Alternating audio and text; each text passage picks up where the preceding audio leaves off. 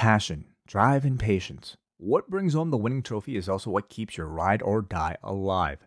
eBay Motors has everything you need to maintain your vehicle and level it up to peak performance. From superchargers, roof racks, exhaust kits, LED lights, and more, whether you're into speed, power, or style, eBay Motors has you covered. With over 122 million parts for your number one ride or die, you'll always find exactly what you're looking for. And with eBay Guaranteed Fit, your part is guaranteed to fit your ride every time or your money back. Because with eBay Motors, you're burning rubber, not cash. With all the parts you need at the prices you want, it's easy to turn your car into the MVP and bring home that win. Keep your ride or die alive at ebaymotors.com. Eligible items only. Exclusions apply. What's so special about Hero Bread's soft, fluffy, and delicious breads, buns, and tortillas? Hero Bread serves up 0 to 1 grams of net carbs, 5 to 11 grams of protein, and high fiber in every delicious serving. Made with natural ingredients, Hero Bread supports gut health, promotes weight management, and helps maintain blood sugar. Hero also drops other limited edition ultra-low net carb goodies like rich, flaky croissants and buttery brioche slider rolls. Head to hero.co to shop today.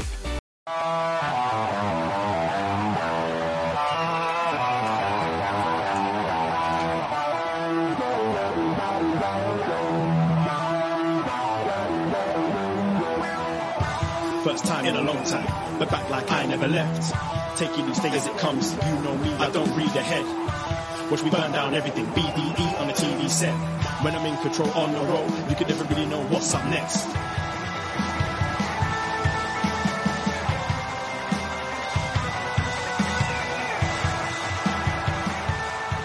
What up next here? This is the third and final episode of What Up Next, at least for the time being, until they decide to take another trip worldwide. But who knows? We might join them the next time they're over there in Europe.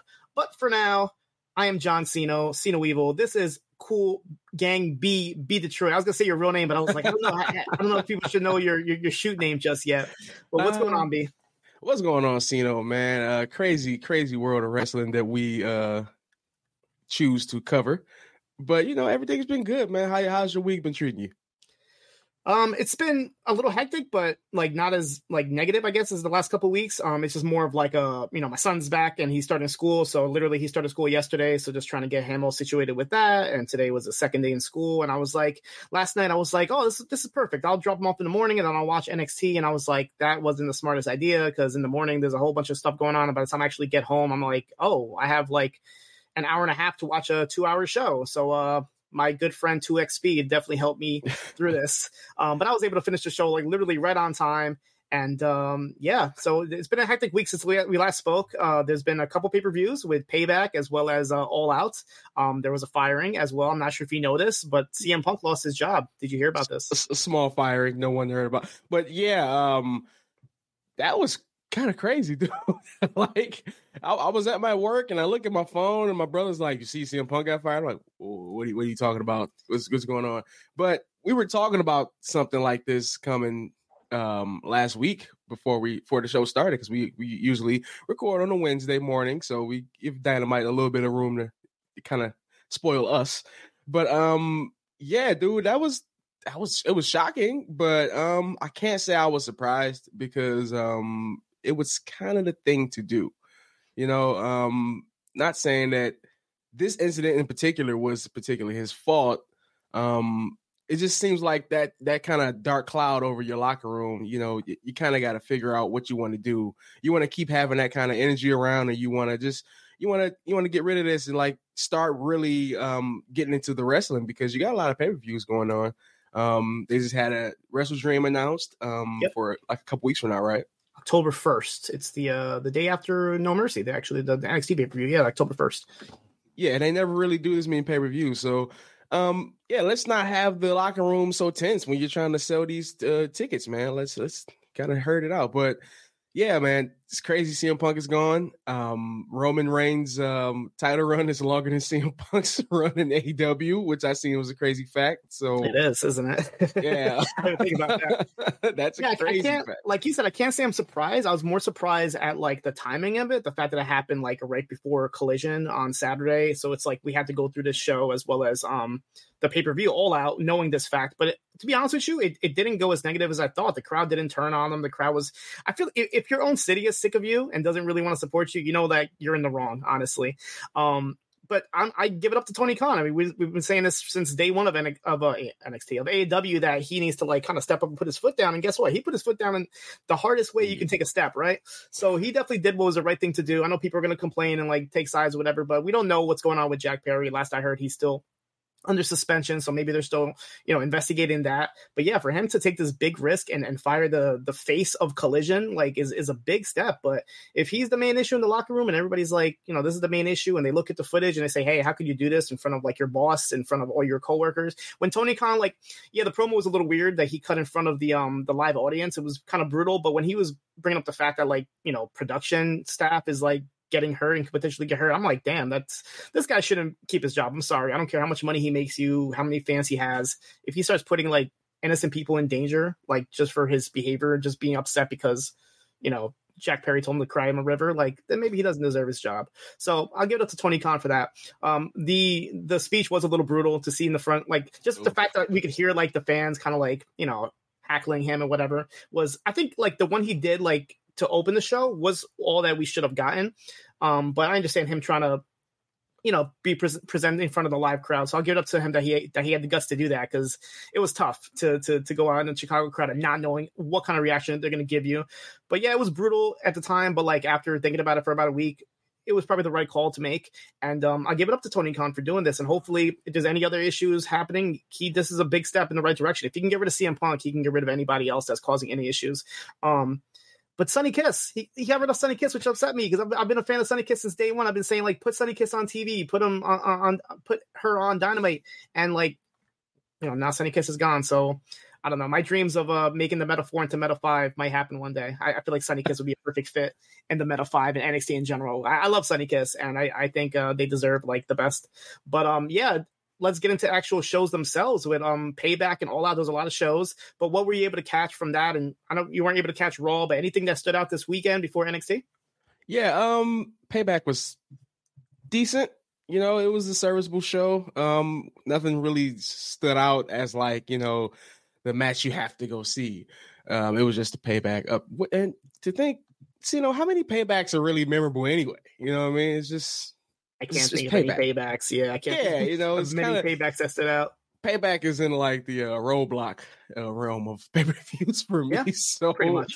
Yeah, but yeah, not a bad show, not a good show either. Same thing. Yeah, I think the cage match stood out with Becky and Trish. I love that. Some of the spots, they were crazy to see, like to see Trish like hanging upside down by her legs. I'm like, what if something goes wrong and she falls? Like, that was just ridiculous. And just seeing like the injuries that Trish got out of that.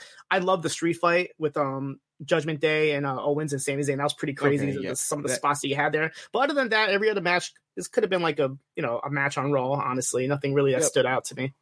Yeah, KO taking that dive from the balcony was crazy. His legs hit the ground really, really hard. And every time KO does crazy things, I just sit there like, oh God, oh no. It's very, very scary to see that man do stuff like that. Yeah, but we got blood in that match. We got like wardrobe changes. Like they went from like Terry Funk to Pittsburgh Penguins and like this and that. That was crazy. But then we go into All Out. Is that against like some religion? Two Canadians thrown on Pittsburgh Penguins? I mean, I think it's okay if you're in the city, you're wrestling in the city, and the match is called like after the city. I think it's acceptable. But I don't know, dude. If I'm a Michigander at heart. If I was to go to Ohio and throw on any kind of Ohio jersey, I don't think I'll be let back in the city. You weren't wearing a Toronto Raptors jersey when you went to? Absolutely not. I wouldn't be let back in the city. And then we had All Out the following day, and I'll be honest with you, going to this, and as a lot of people felt like the buildup was obviously cold. You know, had a week buildup to it. As I started the show, the first half of the show was okay. Like some of the matches I didn't really like too much, but once they got into the strap match with Danielson and Ricky Starks, every match after that hit for me. You had the tag match with Kingston, Shibata against Blackpool Combat Club. Takeshita and Omega was amazing. You had that 8-man tag, which really impressed me. The main event was fantastic. It really surprised me to see Moxley go over, especially after this week. You thought we were going to have like this heartfelt moment of Orange Cassidy, being raised as champion, but it made perfect sense. This guy's been through 32 matches and he finally just couldn't take enough. But yeah, I was really impressed with All Out. I thought it was better than All In, honestly. Obviously All In, we're going to remember more of the spectacle and just the view of it. But from a match standpoint, I feel like All Out kind of blew All In out of the water. Absolutely. Takeshita versus Omega lets you know that off rip. But yeah, like you said, after the strap match, I think it kind of picked up. Everything else before was kind of lackluster. But I was surprised that Bryan Danielson actually going that hard in the strap match. I didn't think he was, I didn't think he was cleared to compete, but he went hard, man. He gave us some color early off. He gave Ricky Starks a lot. Ricky Starks always looked great, man. I fucking love Ricky Starks. He's one of the best in AEW. And I wanted Orange Cassidy to go over. Yeah. I don't know why, but I wanted him to go over. But losing to Moxley is good enough. When you lose to a guy like Mox, and then that promo Mox cut before the pay-per-view, chef's kiss. I mean, that whole story made that story seem that much more important within a week. Nothing really seemed important going into this pay-per-view, but like we all know, AEW puts on the matches, baby. So just give me the wrestling like always, and then you have this pay-per-view better than All In. So that happened to me too. I know the entire roster after was everybody was criticizing us. I'm yeah, well, I mean, the build was terrible. We're not going to deny that. The matches, nobody was ever going to doubt the matches being good. That was never in question. It was more about the build. So for them to be haha, take that. It's no, the build was terrible. I'm sorry to say, there's no excuse to that. But with a weak build, it was a great show. Honestly, I loved it. I even I didn't hate the Miro Hobbs match. I just didn't expect Lana to come out. I was spoiled by All Out 2021 when we had Danielson and Adam Cole come out. So I'm okay, there's gonna be some big surprise, probably Mercedes, maybe Adam Copeland somehow found his way over there. Just something to kind of get people to stop talking about CM Punk. But no, the only surprise we got was they couldn't call her Lana, and I guess they didn't want to call her CJ Perry, so they're oh, it's Miro's wife. And then Miro acted like he hasn't seen her since WWE, and he just walked out on her. It's just walks out. So I'm not sure what's going on with that. We'll probably find out tonight on Dynamite. But yeah, that was the only real surprise, I guess you can say, going into it. And they got this pay-per-view on October 1st, so they got about 3 or 4 weeks before that. But I'm expecting that to be a really good card. We had the tease with Samoa Joe and MJF, which was great. It's a callback to the MJF working security for NXT, and Joe kind of shoulder tackling him. So we kind of got that same visual here. So I'm guessing that's going to be one of the top matches for Wrestle Dream, you would think? Joe and MJF? I would love that. Yeah, why not? I know the whole thing is an Antonio Inoki tribute, so I'm expecting they said they want New Japan talent, but I last I heard they're all booked that day, so I'm not sure who they're gonna have. They're probably gonna have Shibata, obviously. You're probably gonna have Kushida, guys that aren't New Japan regulars be on the show. But I'm expecting that to be a really good card, and hopefully we get maybe I was surprised that Takeshita went over as well, so maybe we get a rematch with that. We might get some sort of tag team match coming out of that. But yeah, I enjoyed that show a lot. Payback was not a bad show at all. The PLEs have been hitting, but All Out definitely is a show of the weekend. And even Monday Night Raw had that Chad Gable Gunther match, which amazing. I know you said you haven't watched it yet, but definitely watch it. Just the visuals of the kid. I won't say it. I'll save that for Braden Harrington when he returns about how he feels about kids. But me as a father, I was a little heartbroken, man. I'm if my kid doesn't know that this is pre-scripted and things the dad's going to win and you flying the whole family there, then you lose in the main event. I knew it was going to happen because Gunther's 2 days away from breaking the record. So if he didn't break the record, I think more people would have been upset about that. So fine, let him break the record. And the next pay-per-view, what is it, Fastlane? Yeah. Give it to Gable. Send the whole family over again. Have the presentation in the ring, all the kids and all that. And Gable has to be the one because he's been killing it lately, honestly. Even on the promos, he's been more serious as well. Cody Rhodes put him over after the show. So I give the title to Gable, honestly. And to find out that Jason Jordan was the man producing it was great. That's amazing. That's so cool. And they showed a moment backstage of Gable and Jordan kind of embracing and all that. So to kind of say to to kind of say like, that he was still there. A part of Gable's life is good. And we have a Braden Harrington in the chat room here that says Chad Gable's kids look like they cry on planes. Thank you, Mr. Braden Harrington. Please send a super chat, Braden, next time you want to say something. Oh my God. But yeah, anything else stood out for you this week? Actually, I want to go back to All Out. Yeah. I like the Kenny's on a losing streak. I can dig it. Like, I can dig losing Kenny, and he's just going to keep fighting. It just promised me more Kenny Omega singles matches, and that's how this company should be ran post CM Punk. Put on these good matches that we know you can have. Hopefully we get like a Kenny Ibushi match. Who knows? Something like that, of that caliber, coming out of Kenny losing so much. That's what I'm thinking. Like, Ibushi has to be involved somehow at Wrestle Dream, right? So I'm thinking either like, I would like to see Ibushi Takeshita one-on-one. That would be a great match. Absolutely. A tag match, I would like to see maybe like Golden Lovers against Takeshita. And who would Takeshita team up with, honestly? I don't even know. Like, I know he's like with Don Callis, but I don't know who, if anybody in the chat has any ideas of who Takeshita could team up with. They're not cool with the BCC, right? I don't know what's going on. I think they like kind of like broke off at the last. Yeah, like, and then like Danielson, I thought was like alone, and then he kind of showed up back with them at the end. So I'm not sure what the BCC's going. They're kind of like semi heels, semi faces with Danielson. Claudio Takeshita versus Golden Lovers would be awesome. Yeah, I think Claudio and Eddie Kingston, they're gonna probably have their singles match at Wrestle Dream. I can see that happening. And then if I know Jericho was like still kind of involved with the Callis, and then that kind of like stopped, and now he's feuding with Aussie Open. So Will Ospreay's in the mix. Maybe I'm not sure if he's booked for that New Japan show, but if he's available, I'm sure they can maybe bring him into this. But yeah, I'm expecting this Wrestle Dream card to be really good. I hope it's like a lot of singles matches, a lot of just like straight wrestling. Obviously you want the build, but I think like Wrestle Dream is going to be more on the card itself, just having like some killer matches.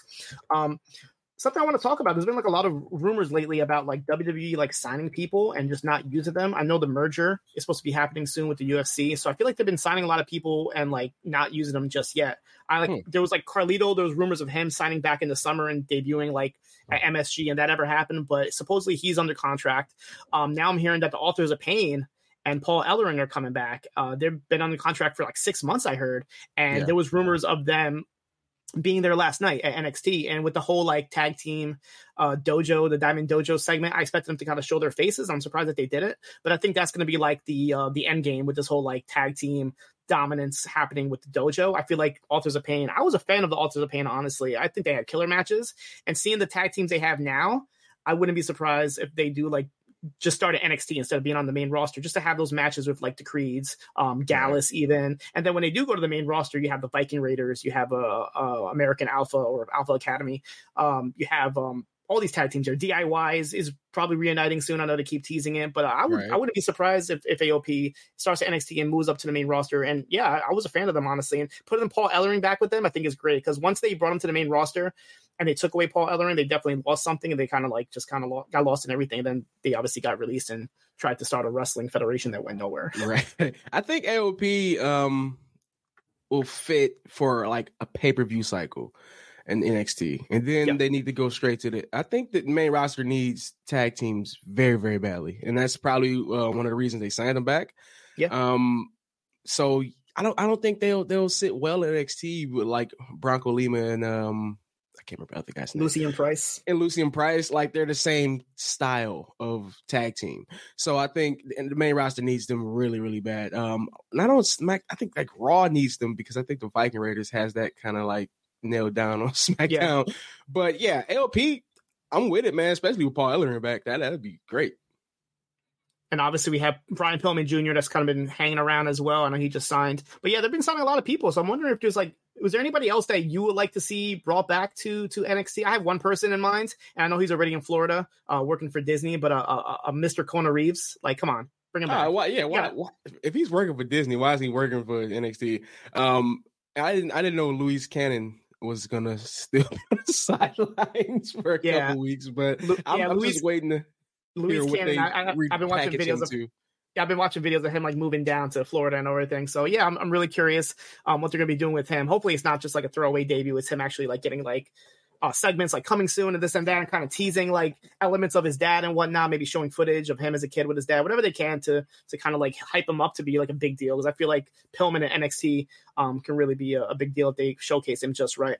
And I think it's time for like WWE to finally like tap into their second generation, third generation stars anyway, because like with the passing of Bray Wyatt just recently, it's a lot of people I know that I've talked to who had no idea that was Mike Rotunda's son.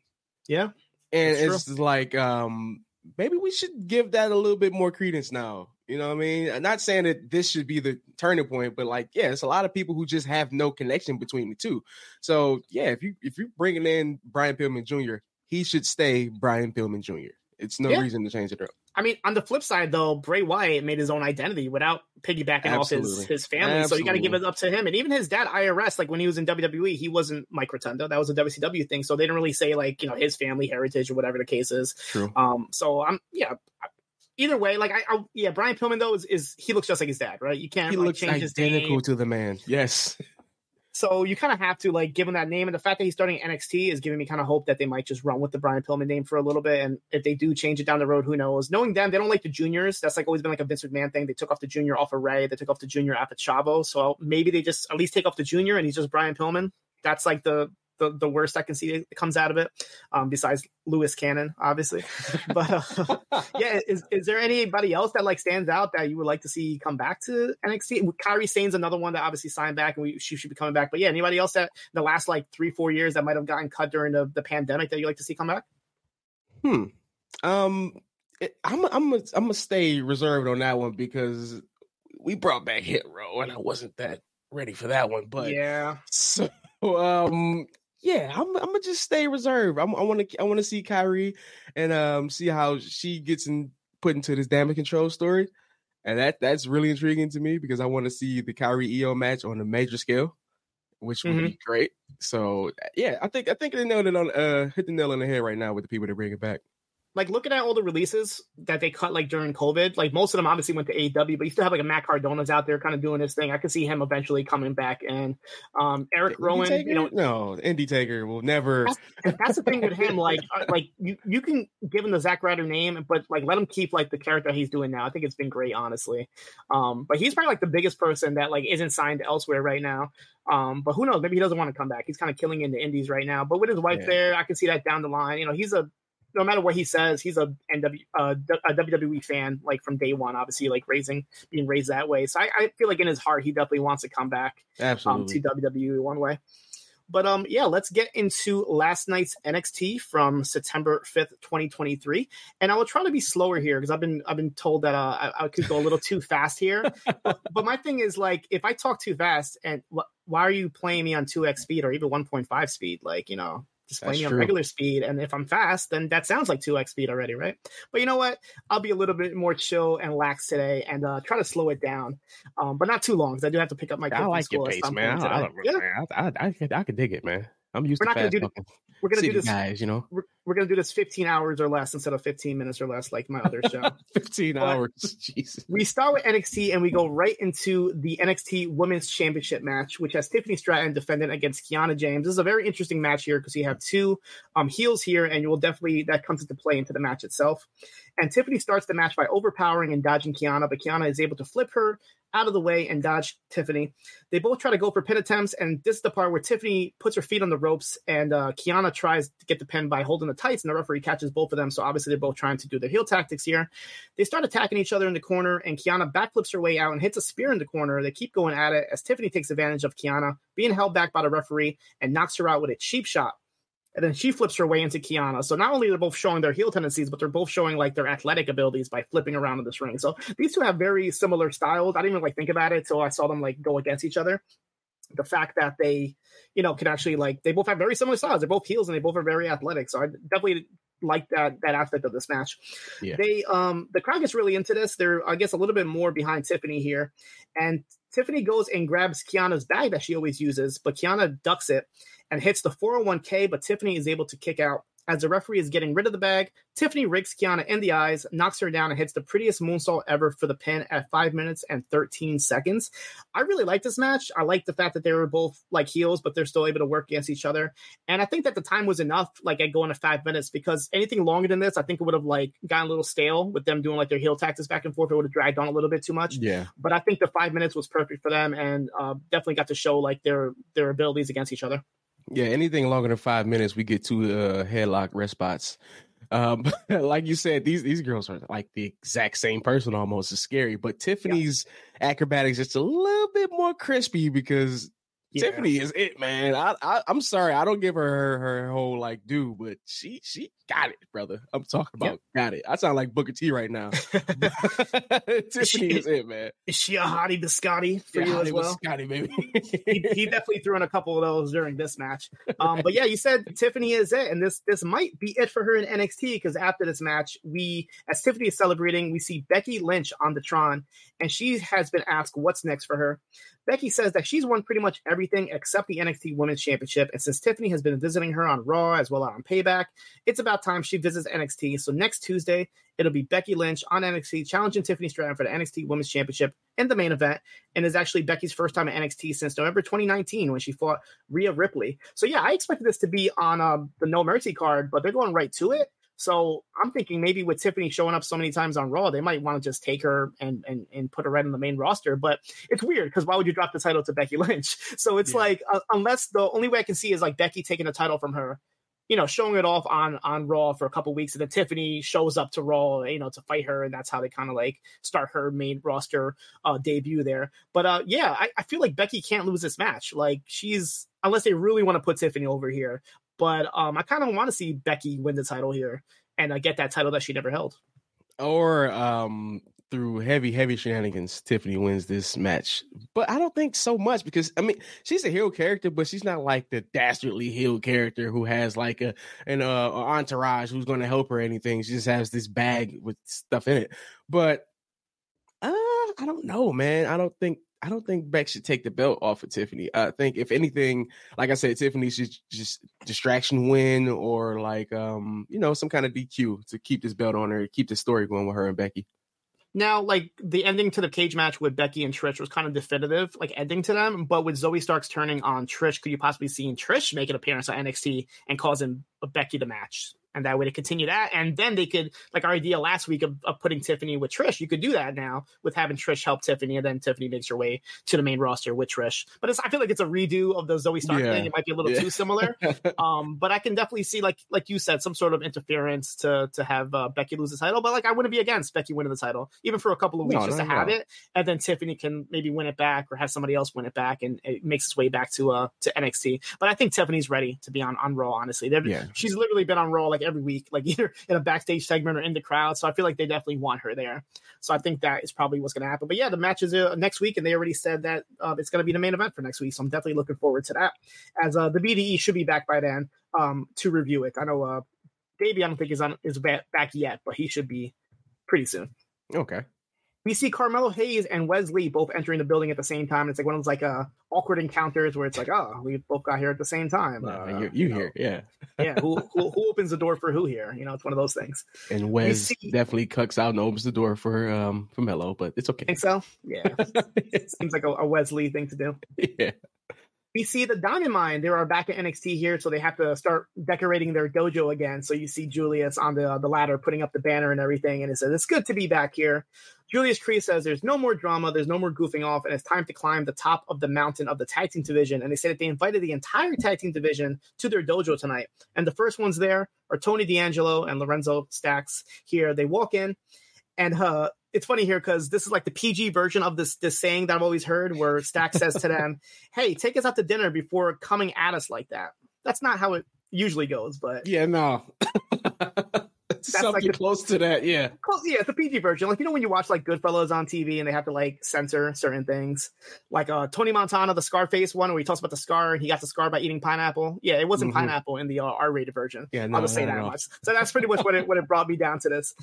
Brutus then makes a spicy meet the ball joke, which I took high offense to. Please stop with the Italian stereotypical jokes. But it doesn't stop there, because Julius then calls them Mario and Luigi. But It's okay because they're just joking around, and they actually thanked them for looking out for Ivy Nile the past couple weeks here while they were gone. Idris Enofe and Malik Blade walk in here and said they've been putting in work while the Creeds were gone, pretending to be in Hawaii or Mount Fiji, wherever they were. And the Creeds don't deserve a title shot. They do. Then Stack says, hey, they invited the whole tag team division here. And while they're doing this, Tony is like doing curls with the smallest like thing ever. And Stax looks at him. He's like, man, prison changed you, man. You're doing curls right now? Like, I thought that was hilarious. It's like you see like Tony just like doing his little curls with the smallest little curls. It's freaking hilarious. And Stax is like, prison changed you. They're great, man. They're great. Just going to say, like Brandon says, what about Brutus's Gorilla t-shirt? Yeah. I was going to note it. It was sticking out to me the entire promo. I was like, what the hell is he wearing? You wouldn't wear one of those? Absolutely not. Would not wear a Gorilla t-shirt. No. But he had it on over his hoodie, so it made it look even more weird. I don't know what he was going for at that time. Would you rather wear that one or the new Mogul Embassy t-shirt? All right, look. Okay. Here we go. I can cut the Mobile Embassy shirt up a little bit, make it look a little stylish. But yeah, that Gorilla t-shirt was rough. That was Hot Topic at its finest right there. What do you think of the AEW t-shirts? I know we in private, in confidence, we talk about these shirts. Dude, I want to know how much of a say that the performers have into these shirts, because I'm sure Swerve just would not settle for this black t-shirt that says Mobile Embassy on it. All of their shirts, I'm sorry, dude. It's a lot of amateur cut and paste shit going on with AEW shirts. The company that was coined as a t-shirt company cannot make good t-shirts there about now. I'm sorry. I don't want to own any AEW shirts right now. Not one. The last one I bought was the CM Punk Ringer shirt when it first came out. Other than that, you can't give me an AEW shirt. I won't take one. I don't want it. The new meat shirt. You don't want the shirt that says meat on it? Is this shirt that says meat on it? Yeah, they just announced it for in Hobbs and Miro, the meat shirt. Yeah. I hope they're giving Big E some royalties, because he started the whole meat revolution with the big meaty men slapping meat. Ever since then, everything's a bit meat. I was listening to, I forgot what show it was. There's like I forget, maybe it was John and Way talking about, like, can they say that in a women's match? Is it still like ladies meat? Like, how does that work? I don't know. I don't know. I don't know. Is Rhea and Raquel big meaty woman slapping me? I don't know. That's not for us to decide, I guess. Not for us. Another host. Your other Kate on Collision Course. I'll make sure to ask that. We go to the next match here. We have Ilya Dragunov versus Oro Mensah. The match starts with Dragunov taking Mensah down right in the corner before hitting a headlock takeover and holds Mensah down. Dragunov takes Mensah down and hits a flying knee drop from the ropes and a jumping kick right to Mensah's face. Mensah comes back with a beautiful springboard moonsault for a 2 count. And at this point, Vic and Booker start quoting "Lose Yourself," because I think Booker said, like, palms are sweaty, and then Vic just goes into it. He's like, knees might be weak, his arms are heavy, palms are sweaty. And it's just funny to hear, like, Vic saying it in the Vic voice. Vic tapping into his Mauro Ranallo type side right there. I miss Mauro, man. I miss Mauro and his so hip-hop references, but I guess Vic is what we have to have for now. They start kicking and punching each other until Mensah kicks Dragunov right when he was trying to hit the Constantine special and starts taking control over Dragunov as they go to picture-in-picture. When we come back, Dragunov knocks Mensah down with a hard shot and finally hits the Constantine special. Dragunov follows this with a bunch of suplexes and gets a 2 count. Mensah comes back with a spinning heel kick for a 2. But then Mensah goes and starts mocking like Dragunov's Torpedo Moscow thing that he does before hitting it. But Dragunov stops him with a kick to the head and a powerbomb and hits the Torpedo Moscow himself to get the pin at 9 minutes and 51 seconds. I really like this match. I mean, I said this before, but Dragunov is one of my favorite wrestlers to watch right now. But Mensah has really impressed, man. He keeps getting better and better. I watched him at NXT UK, but he was like in a tag team, so he didn't really have a chance to stand out for me. But now fighting guys like Dragunov and Nathan Frazier, he's really starting to show off a lot more. And I'm really impressed with Mensah here. I kind of want to see him not break out for the metaphor, but like kind of go on his own like singles run, like kind of like Trick's doing right now. Mm-hmm. Yeah, Mensah's really good. Honestly, I haven't watched a lot of Oro Mensah because I didn't watch NXT UK. He is crispy though, man. His psychology is great. He knows how to be a heel and how to like throw his flashy moves into his heel combination. I want to see him in more matches. Why not have Noam and Oro like go after the tag belts at one point in time? Why not? Yeah, I feel like they should have put. I understand why they didn't do it because Noam Dar is obviously going to fight the winner, but I would have loved to see Mensah in the Heritage Cup and kind of tease, not the Heritage Cup, but the Invitational, and kind of tease the possibility of him maybe fighting Noam Dar, but then he kind of comes up short just to have him fight all these guys and have a bit of different matchups. But yeah, I'm really impressed with Mensah, and I wouldn't be surprised if down the line to see Noam and Mensah have a tag team title run. I can definitely see the titles on them. Yeah, and the NXT women's titles, they're gone, but like you could have put those on Jakara and Legend and have all four of them hold titles just like the Judgment Day. That, you know, like why not? I feel like but those NXT women's tag titles will just literally just be like purses for those ladies because they'll have nobody to defend them against. So the NXT women's title, the WWE women's titles are cursed in general. Everybody's getting hurt, and then like Chelsea Green just got Piper Niven to replace her, and she's like sick or something right now, so she wasn't even on Raw. And I'm just like, they could never have like healthy tag team champions in the women's divisions in any brand. So it's kind of tough in that division. Sad tag belts. Sad. As Dragunov is celebrating, Wesley comes out and says that Dragunov's match with Carmelo is going to have to be put on hold because he wants the next crack. Dragunov says Wesley actually has to wait, as Carmelo is his, and he will go through anyone who stands in his way, as Wes asks him if he wants to try. Carmelo comes out here, and everybody starts chanting for triple threat. Carmelo says that these are the same two dudes that he had their jerseys hung in the rafters, and he hopes they're not talking about him because that's crazy. Last week, he had a very important conversation with Shawn Michaels, and he gave him all the advice that he needed to hear. Melo says there's no more asterisk next to his matches with Dragunov and Melo, as they both took risks and Melo took advantage. Melo says Shawn Michaels decided that next week it will be Wesley versus Ilya Dragunov, and the winner will face him at No Mercy. The crowd, seemed to want a triple threat here, but I feel like, who knows, it might eventually even end up happening that way. You could do like a double pin or something along those lines, or a draw even, and do the triple threat, because I feel like we've seen these singles matches enough, but we haven't seen a triple threat between these three. And if the North American one, which I thought originally was going to be a triple threat, looks like that might not be one, so why not do the main event with Hayes, Wes, and Dragunov in a triple threat for No Mercy? So I feel like that might be the direction they might be going to. Yeah. By the way, I was distracted. Carmelo came out to the ring, very, very fresh, fly individual. He had on a black pair of Cartier glasses and a crispy pair of Cardinal Jordan 7s. Classic. He's a champion, man. You can't, he was, can't look wrong.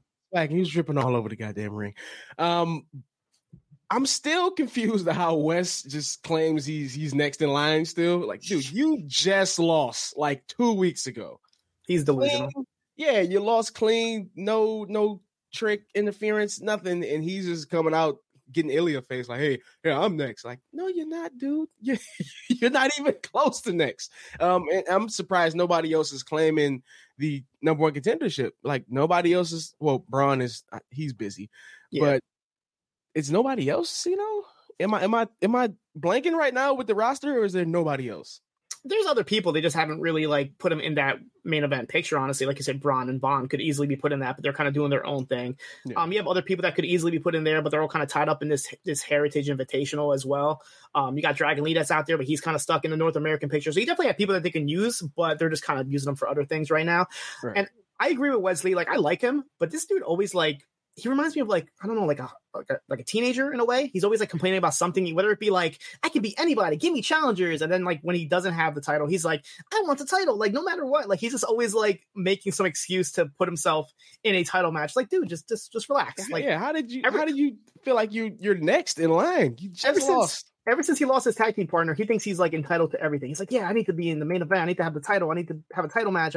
Dude, just relax. Like, like imagine him on the main roster, like trying to pull this act.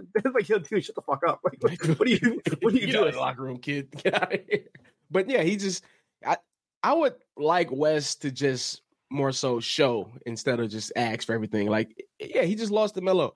He should have just been out here slapping heads for like another 3 weeks and then be like, all right, now I'll work myself up to this spot now. Like, because Dragunov, he should just be the next contender because Dragunov been putting on matches leading up to this anyway. He should just be number one contender as it is. Why does Wes has a claim? I have no idea. And then does he turn heel after he ultimately loses? Like, what happens? He's been teasing that. Like, whenever he like loses, he always kind of has like a little fit or whatever, but he doesn't, never like turn fully heel. But whatever coming out of this, I feel like they got to put the title on Dragunov. I feel like he needs to be champion, honestly, and then move Carmelo up, move him up to whatever the Street Profits are doing. Like, that needs to be a thing now. Like, I love Carmelo, but I feel like he's already like spent too much time at NXT, and he doesn't need to be here anymore. He's already ready for the main event, and I feel like Dragunov can definitely like use that title to kind of put him little bit more in the spotlight. Speaking of spotlight, we have Dominic Mysterio in the back going through the 2023 WWE rulebook. Did you get your copy this year of the rulebook? No, I didn't get the rulebook. Any rule changes? Anything I need to know of? I don't know. I have to check it out. I know Frank works at the library. I'm pretty sure he makes sure he gets the new rulebook every year. So I need to go there and get myself a copy. But Dominic was not impressed with this because he starts ripping out pages. He's like, none of this makes sense. As we get up to his referee, his custom made referee shirt. It's instead of white and black, it is purple and black. And he says, "Thank you, mommy." So I guess this is Rhea Ripley's gift to him. This custom purple and black referee shirt. Would you wear this shirt just as like a regular, without the NXT? I would not wear this. No, you wouldn't wear purple and black. Absolutely. I wouldn't wear it tucked in like Dom either. But that's I noticed that too. Like, why do you tuck it in like that? Like, is that a referee thing to do? Like, official referee Dominic Mysterio tucks your shirt in. We'll get into the special referee later on. Right. Before that, Mackenzie Mitchell is backstage with Nathan Frazier and asks if he needs to make any adjustments after losing his first match in the Global Heritage Invitational. Frazier says that apparently he went viral by almost taking his hat off last week, and people told him to slow down. Hey, guess what? People told me to slow down too, Frazier. So I know how you feel, brother. But he says that he'll never do that, and all he thinks about is this tournament as he heads to the ring. We see JC Jane and Thea Hale backstage. As Thea, guess what? She is wearing that dark lipstick. So everybody knows what that means. Yeah. Bad girl season. Thea starts talking about being excited for Becky Lynch next week. And JC's like, yeah, whatever. But look at yourself in the mirror right now. And she looks at herself and she's like, wow, this looks amazing. Me and my dark lipstick, I'm turning evil now. Gigi Dolan walks in and says, classic JC, always taking advantage of someone. And then JC says, classic Gigi, always getting jealous of her making new friends. Blair Davenport walks in and says that Gigi is right, as this is a grown women's division and Thea is a child struggling to swim in shark-infested waters. Gigi and Blair get into each other's faces, and Thea tells Gigi that she's a grown woman and doesn't need her to stand up for her, and she doesn't even know her. Gigi says she's right, but she does know JC, and Thea says that she'll prove to Gigi tonight that she's not a kid.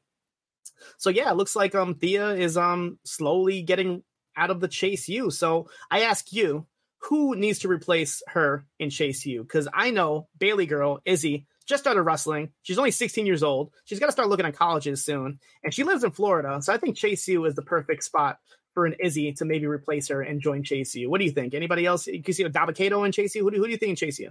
Absolutely not.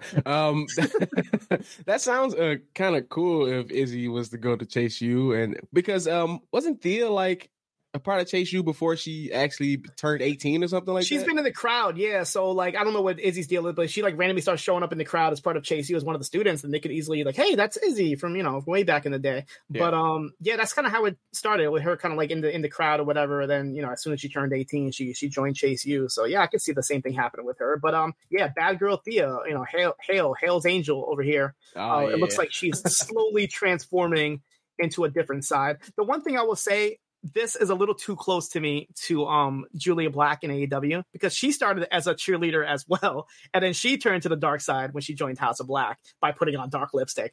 And it's funny because they're both like around the same age, and they both were like in AEW dark before they kind of like got a push. So I will say that much. This is a little bit too close to the Julia Hart transformation. Hopefully she won't go like full goth, but I do want to see Thea Hale kind of be like the bad Thea here with the bad influence of Jason Jen. I don't think Thea has any Satanists to hang around. Like, not that I know of. Yeah, yeah, not in NXT right now, not at this moment. Unless she gets involved with schisms, then that could be a thing. Yeah, yeah. But I like her taking her to symbiote suit, man, turning real dark right now. Speaking of that, did you receive your Spider-Man edition PS5? It's waiting for me. It's literally, I'm going to pick it up this week. It's already there and everything. Yeah, it's there, ready to go. But I will have it hopefully by the end of this week. But yeah, it's like the game's not even out yet, so I'm not like in a rush to get it. I just know it's there, and I pre-ordered it, and it's not going anywhere. But I will be getting that. But like, it's funny enough, my PS5 that I have now has been working perfectly fine. Of course, that's how it always is. I've seen you online. I've seen you. There's been no issues whatsoever right when I'm getting a new PS5. But I will do the upgrade. Thank you for asking. So jealous. We go to a Global Heritage Invitational match. This is in the Group B here, as Nathan Frazier takes on Duke Hudson. Hudson coming off of getting 2 points on Level Up as he beat Akira Tozawa. And we see the Metaphor in the porch, all rocking like frozen white ice gear man. that Vic asked, which one's Elsa here, making all the Frozen jokes. But yeah, in the middle of I'm guessing very hot weather in Florida, they're deciding to ice it up. What do you think of their ice apparel? I love how they changed the entire porch to be all white. Like, even like the Tron, the graphic with the metaphor was like iced out. I'm like, this is like hilarious. It makes no sense, but it's hilarious. Every week, change it up because I'm loving it already. Like it's the greatest thing going. But yeah, they up there all white, dripping. I think Jakara had the white wrap around her head. You know what I mean? Yeah. Oh, no one's rocking like the big what do you call it? The big like hat you wear in the winter time. Yeah. Noam is I'm Team Noam because he's bringing back the long sleeve with the shorts combo. Okay. You know what I mean? And I'm a fan of that. I'm a fan of long sleeve shirts with the shorts, and he's a trendsetter, man. Young drip guy in the building. I like Noam Dar, man. The match itself starts with Frazier trying to take Hudson down with a headlocks, but Hudson keeps escaping out and eventually hits him with a back body drop for a 2 count. Frazier knocks Hudson off the apron to the outside and hits him with a dive off the top rope. Back inside, Hudson stops Frazier with a Uranagi. Hudson gets in his face before he starts whipping him into the corners and tries to raise his edge, but Frazier counters it with a Hurricane Rana, sending Hudson face first into the corner. Frazier follows this with a kick and the Phoenix Splash to get the pin and the quick win at 2 minutes and 49 seconds to score his first 2 points in the tournament, and they announced that Joe Coffey will take on Akira Tozawa on Level Up this Friday in another Group B match. Short match here, but I'm definitely liking the pacing of these Heritage matches, with some of them being really short, and as we'll see later on, some of them not so short. But I'm definitely enjoying the pace of these matches and the different styles that we see. Actually becoming one of my favorite things by NXT right now, the Heritage Cup Invitational. Really, really good. Quick match. Duke Hudson decided to be on his Naito shit and rock the t-shirt while he's wrestling. Yeah. He's got to show his loyalty to Chase U. He's got to let people know that he's still part of Chase U. But no, I like this format, man. I'm really digging these matches. I didn't think I was going to like this tournament because I'm kind of sick of tournaments in wrestling right now for this year. But this is different. This is something new. I'm thinking, especially the next match. We'll get to that. But if you want more tournaments, there's one starting tonight on Dynamite. I don't know if you saw. There's the Grand Slam World Title Eliminator something tournament is starting tonight. So don't worry. There's plenty of tournaments for you. Oh, God. We go backstage back to the Diamond Dojo where Hank Walker and Tank Ledger have joined in. And this is funny because they're talking about being a great tag team and that all they had to do was talk to each other. And they asked the Creeds if they ever talked to each other. And Julius is like, with my brother? Have I ever talked to my brother? Yes, I've talked to my brother before. They continue like, oh, well, we fought each other. Have you two ever fought before? It's like, yes, we're brothers. We fought enough. It was pretty funny here. Bronco Nima and Lucy Price walk in, and all you see is them two at first, and they're talking about how they're here, and they're not here to play games, and they want the titles also. But I guess, like, you didn't see him, but you heard his voice, but, like, the little, like, scrap dog in the background Scripps just makes his way in, and it kind of reminds me of, like, the old, like, Looney Tunes cartoons where you have, like, the big gangsters and, like, the little guy kind of in the front. I think his name was Babyface Fencer was his name. Like, yeah. So it's like to have him like show up like, hey guys, and he's just going full on with this whole like gang warfare thing. He's talking about being the leader of the gang, and that they have more than a bond than any brothers they have here, any tag teams here, and the streets made them that way, and that's something that he can relate to.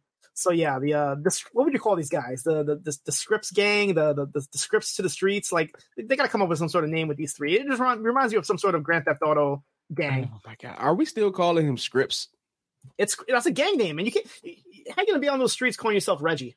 Come on, No, whoa! I know some tough guys named Reggie. Okay, you're right. I was gonna say that Reggie sounds way better than Scripps as like this street name gimmick that we're going with.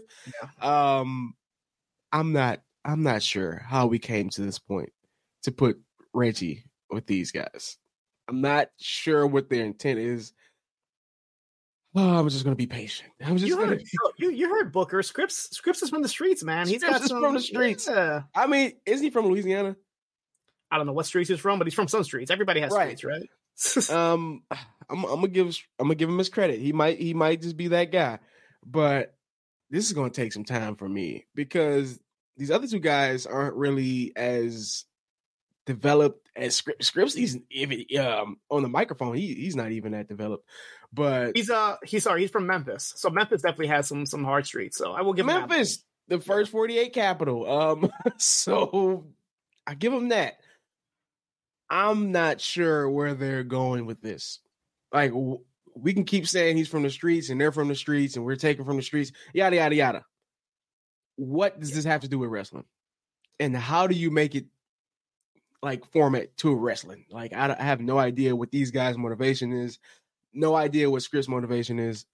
They just keep saying it from the streets, which is cool with me. Like, all right, we'll go win some matches. Then I'll believe that you guys are about business. Do they even have a finish or anything? Like, they have a name. Yeah, they don't have anything. They don't have a tag team. They don't have really anything, honestly. I'm reading a little bio on Reggie here. So he was born out of 8 siblings in Memphis, Tennessee, but he was actually raised in St. Louis. He played football and basketball with circus as a side hobby, but gave those up when at the age of 16 he joined a gang called the Crips from the 50-100 GST, also known as the Geraldine Street Thugs. During his junior year in high school, one of his friends was shot to death by a member of a rival gang, leading Bateman, that's a real name, is Bateman, to quit living a gang life and go back to focusing on his circus aspirations. So that's definitely like a rags to riches story, like going from a gang to a circus. Like, I don't really see that too often. I think I said this before. I know a lot of really, really street dudes that can flip like acrobats, right? Like a lot of them. Like I know a lot of guys who can go outside right now and you'll think they're on a trampoline, but they're really street guys. But for that to be like his path into, that's crazy, man. That's really wild. It's always, you hear like people going into like music or acting or sports or something like that. Never like, yeah, man, we let them leave the streets to go join the circus. Like what they need to do, like, no offense to Bronco and Lucian, but get rid of these guys, right? And bring in my boys, the main event. Jay Lyon, Midas Black. They already got a circus gimmick, right? Put them with Scripps, make them the circus thugs. Have like, you know what? Keep Bronco and Lucian. They could be like the strong men in the background, but then you have your lion tamer. Bring in a clown. Bring in like one of the clowns from NWA or something. They got plenty of clowns there, and just do a whole circus thugs gimmick, and the whole thing is like circus. Oh my God. Crazy Steve, bring him in from TNA. He really got the menagerie circus thing. You could have. I'm telling you right now, circus thugs, Circus Soleil, Basin Ryan has history, and I'm telling you, they can do a lot with this circus thugs. It could be a thing. It could be a Ringling thing. Brother, Universal Circus Thugs. The Universal Circus, the Ringling Brothers. Oh my God. You could do a lot. I'm telling you, there's money on the table here for this Circus Thugs. My new mixtape is called Circus Thugs. Circus Thugs, yeah, like stop clowning around, you know, there's a lot you can do with that for sure. Coming soon, BD Records. We go to our following match here, Daba Kato versus Tyler Bate. This match is pretty quick and surprising to me. So Bate goes right after Kato before the bell even rings, gets on his back and tries to choke him out. Bate tries to lift Kato, but he fails right at this point as Kato knocks Bate down and puts him in the Cobra Clutch before tossing him around like a rag doll, starts stretching him out. Bate is able to use his speed, though, and get out of the way and tries to knock Kato off by bouncing off the ropes, but Kato stops him. Bate is then finally able to lift up Kato and spin him around in an airplane spin before dropping him. This is fantastic that he could do this to this big guy. We knew that Bate was strong, but this strong to pick up Daba Kato, whoa. He goes to the top rope, hits his corkscrew senton to get the quick win at 2 minutes and 54 seconds. I was a little surprised by this, but I guess going into this global heritage, you need to keep Tyler Bate pretty strong and kind of like end this mini feud that kind of started out of nowhere between Bate and Kato. But like, yeah, where do you go now for Daba Kato? He lost to Tyler Bate. It's like, I don't think he even needs to be on NXT, honestly. I feel like just put him on the main roster and put him with somebody. I feel like Daba Kato doesn't need to speak. He's been in NXT for so long, brought back up, brought back down. I feel like he doesn't need to be here. Nothing to really do with him here. He's a tough book, though. He's a big guy, big guy. His work isn't like, you know, stand alone, be on his own type guy anyway. I would love to see him and Omos team up. Okay. Yeah. You know, both of the guys are limited. Those matches don't have to be very long. They're both from Nigeria, if I'm not mistaken. Yeah. That's true. Why not? It's nothing. I can see him doing nothing else. I don't see anybody like taking him under their wing and managing him as far as like NXT or main roster. So what else can you have him do besides join with because MVP's still with Omos, right? If I'm not mistaken. Well, Omos hasn't really been seen in a while, and MVP's kind of not been involved with this whole Lashley Street Profits thing. So I'm not sure what's going on with Omos. But yeah, that'd be a good way to reintroduce Omos and have Daba Kato as his tag team partner and have MVP. You know, we talk about they need more tag teams like AOP. Why not bring in Omos and Daba Kato? Have a Omos Kato Moss. I don't know. Some stupid tag team. Kato Moss. That's but perfect. No, I think we got our big guys down in NXT like all settled without Daba Kato. Not saying he has to go, but we got to find him something better to do than feud with Tyler Bate and get worked in 2 minutes. So Yeah, we gotta find him something to do, man. I'm not sure. I'm with the brother though, man. Why not take him to main roster and put him with Omos and give Omos something to do too? Why not? yeah, absolutely. What's so special about Hero Bread's soft, fluffy, and delicious breads, buns, and tortillas? Hero Bread serves up 0 to 1 grams of net carbs, 5 to 11 grams of protein, and high fiber in every delicious serving. Made with natural ingredients, Hero Bread supports gut health, promotes weight management, and helps maintain blood sugar. Hero also drops other limited edition ultra-low net carb goodies like rich, flaky croissants and buttery brioche slider rolls. Head to hero.co to shop today. We see Dominic Mysterio rocking his purple and black referee shirt, just walking around holding his title belt. He bumps into Carmelo Hayes and he's like, hey, it's hard being a champ, am I right? And Melo looks at him like, sure, something like that. And Dominic says, you'll find out who your opponent is next week for No Mercy, but I'm going to go find out mine. And like his like acting is like terrible, but I feel like it's like supposed to be terrible to the point where it works. Yeah. By him like messing up his lines like this. But yeah, Dominic continue to be Dominic here as he heads to the ring. But before he heads to the ring, we see the women's locker room as Lyra Valkyria and Roxanne Perez are watching Dominic and say they're tired of him being the North American champion. They start talking about who might win in the following match. And then Kiana James walks in. She's all pissed off from losing her match earlier. She starts throwing everything around. And Roxanne tells Kiana she needs to relax and she should be grateful for even getting an opportunity at the title. And Kiana says that, yeah, she took that opportunity from Roxanne and she'll continue to do it again and again and again as Roxanne just attacks her and the whole locker room tries to break them apart, as it looks like we'll be getting a Roxanne versus Kiana James match in the future. Mackenzie is with Baron Corbin and asks for his prediction in tonight's main event. Corbin says that they have something to prove to him tonight and the rest of the world, and they need to go out there and get this win for each other. But he doesn't care who wins because he'll be joining commentary and he'll just watch them destroy themselves. As when the dust settles, he will pick up the scraps. Kelly Kincaid tries to get a word from Tiffany Stratton, but she just brushes her off and tells her to get out of her face. And we go to the next match. We have Mustafa Ali versus Dragon Lee, where the winner faces Dominic Mysterio at No Mercy. And Dominic is the special guest referee. And as the match starts, like they're all standing there, and Dominic just he forgets to ring the bell, which is like, I feel like it was like by accident, but it just comedically was hilarious. The fact that he just kind of stood there and Vic is like, is he going to ring the bell? And Dominic's like, oh yeah. And it's like, rings the bell. It reminds me of like starting a stream here and like not pressing the live broadcast. It's like, oh yeah, I need to actually. I mean, could you imagine if somebody told you to be the referee? I don't think I would forget to ring the bell too. Just because I'm ready for the match to start, I forget, I have to do that. Yeah, that's like nobody else is going to do it. Like, that's my job. Yeah. Right. So he goes there and he rings the bell and they start the match trying to take each other down before Ali bounces off the ropes and sends Lee to the corner with a Hurricane Rana. Lee comes right back with a springboard into a kick for a 2 count.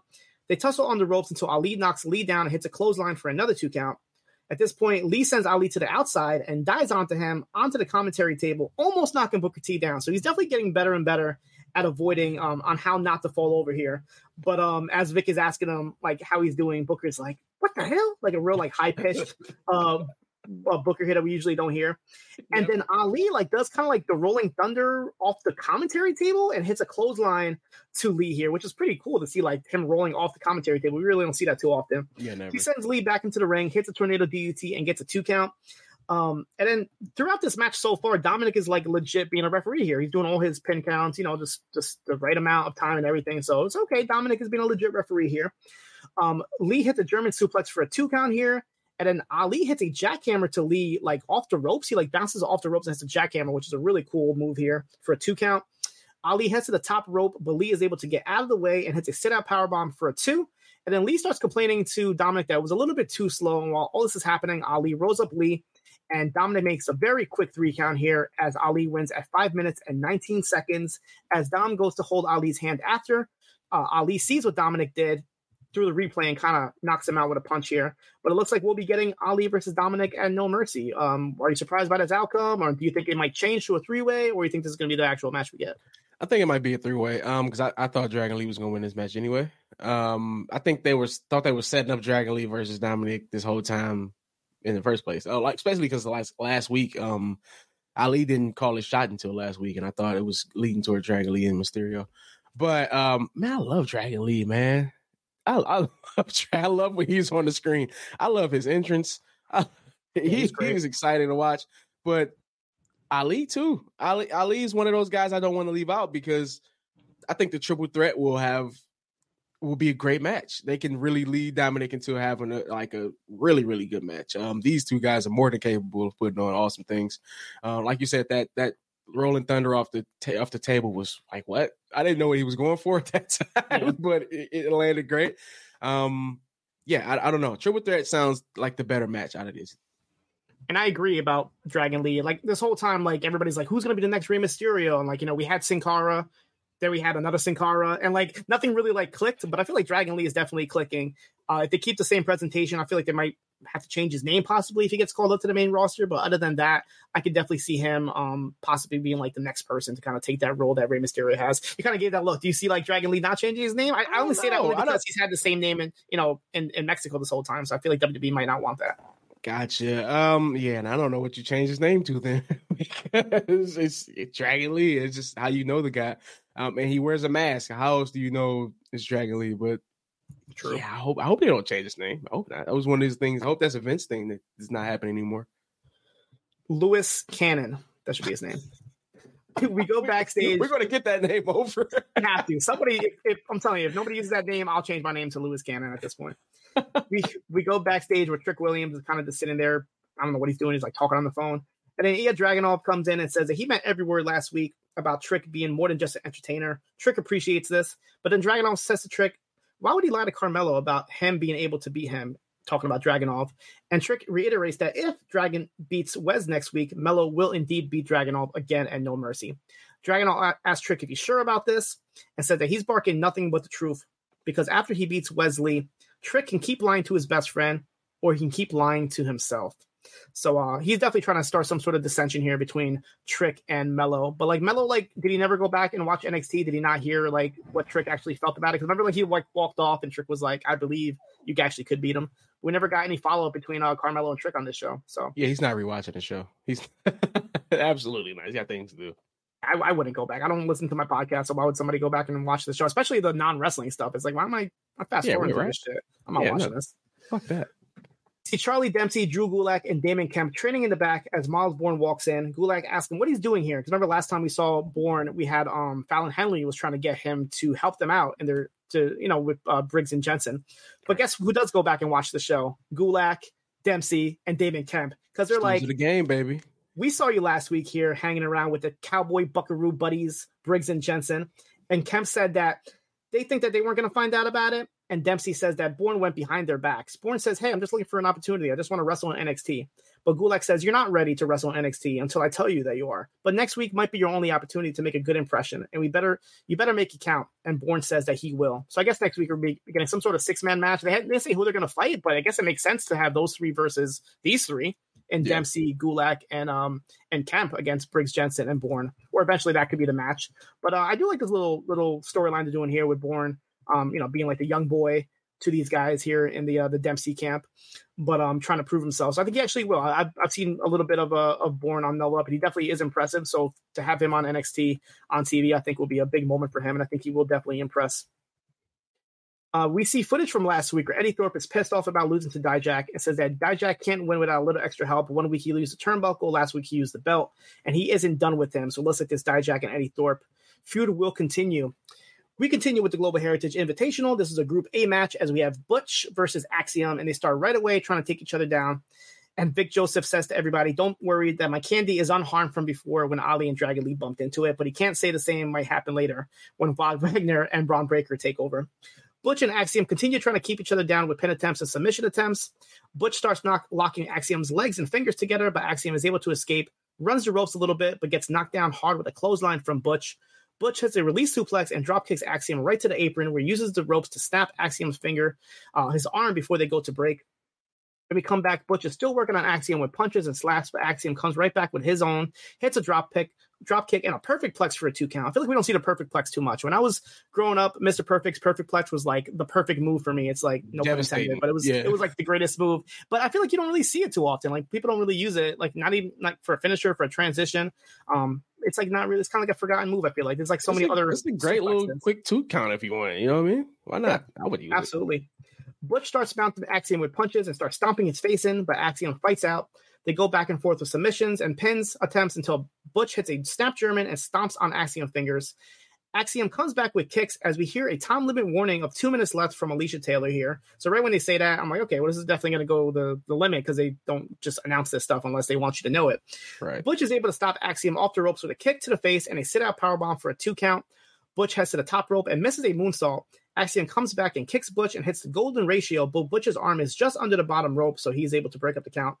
Axiom tries a submission, but Butch gets out and hits the bitter end, and Axiom actually kicks out as the time limit expires at 12 minutes, but they both do get 1 point each as Axiom now has 1 point, and Butch stands at the top of the Group A with 3 points, and the Metaphor is celebrating here, I guess, for whatever reason. I don't know why they're celebrating. They still got points, but Butch and Axiom showed us a little bit of respect here before Tyler Bate comes out and has a little bit of a stare down versus with Butch. So I guess that's going to be the next match. But yeah, I thought this match was awesome. The fact that they went the full 12 minutes, like we said earlier, how like I love the fast pacing and how the matches could end quick, but they went the other way here and went the full 12 minutes, which is not too long. It's not 15. It's not 20 minutes. It's a good number at 12 minutes. And they definitely got all their shit in here and had a great 12-minute match. And I like how at least one of the matches so far went that full time limit draw. I kind of want Butch to win the tournament now. For some reason, it's like either him or Axiom to win this tournament because, man, Butch is so good, man. Like, yeah, and then great. Last week you seen him work a different style. Last week he kind of rushed it and he beat the brakes off Charlie Dempsey. This week he had to take his time with Axiom. He slowed it down a little bit, but a little bit more. He added a little bit more moves in there because Axiom is just all over the place, dude. Axiom is a stamina monster, dude, for real. Like, he really is. Yeah, I think Butch should win this tournament and take that Heritage Cup back to SmackDown and party and drink out of it with the Brawling Brutes in the bar. Like, that'll be pretty dope. And somehow that'll get Noam Dar over across to the main roster. Maybe. Yeah. But yeah, awesome match. I couldn't think of any other two guys to go draw with in this tournament than Axiom and Butch.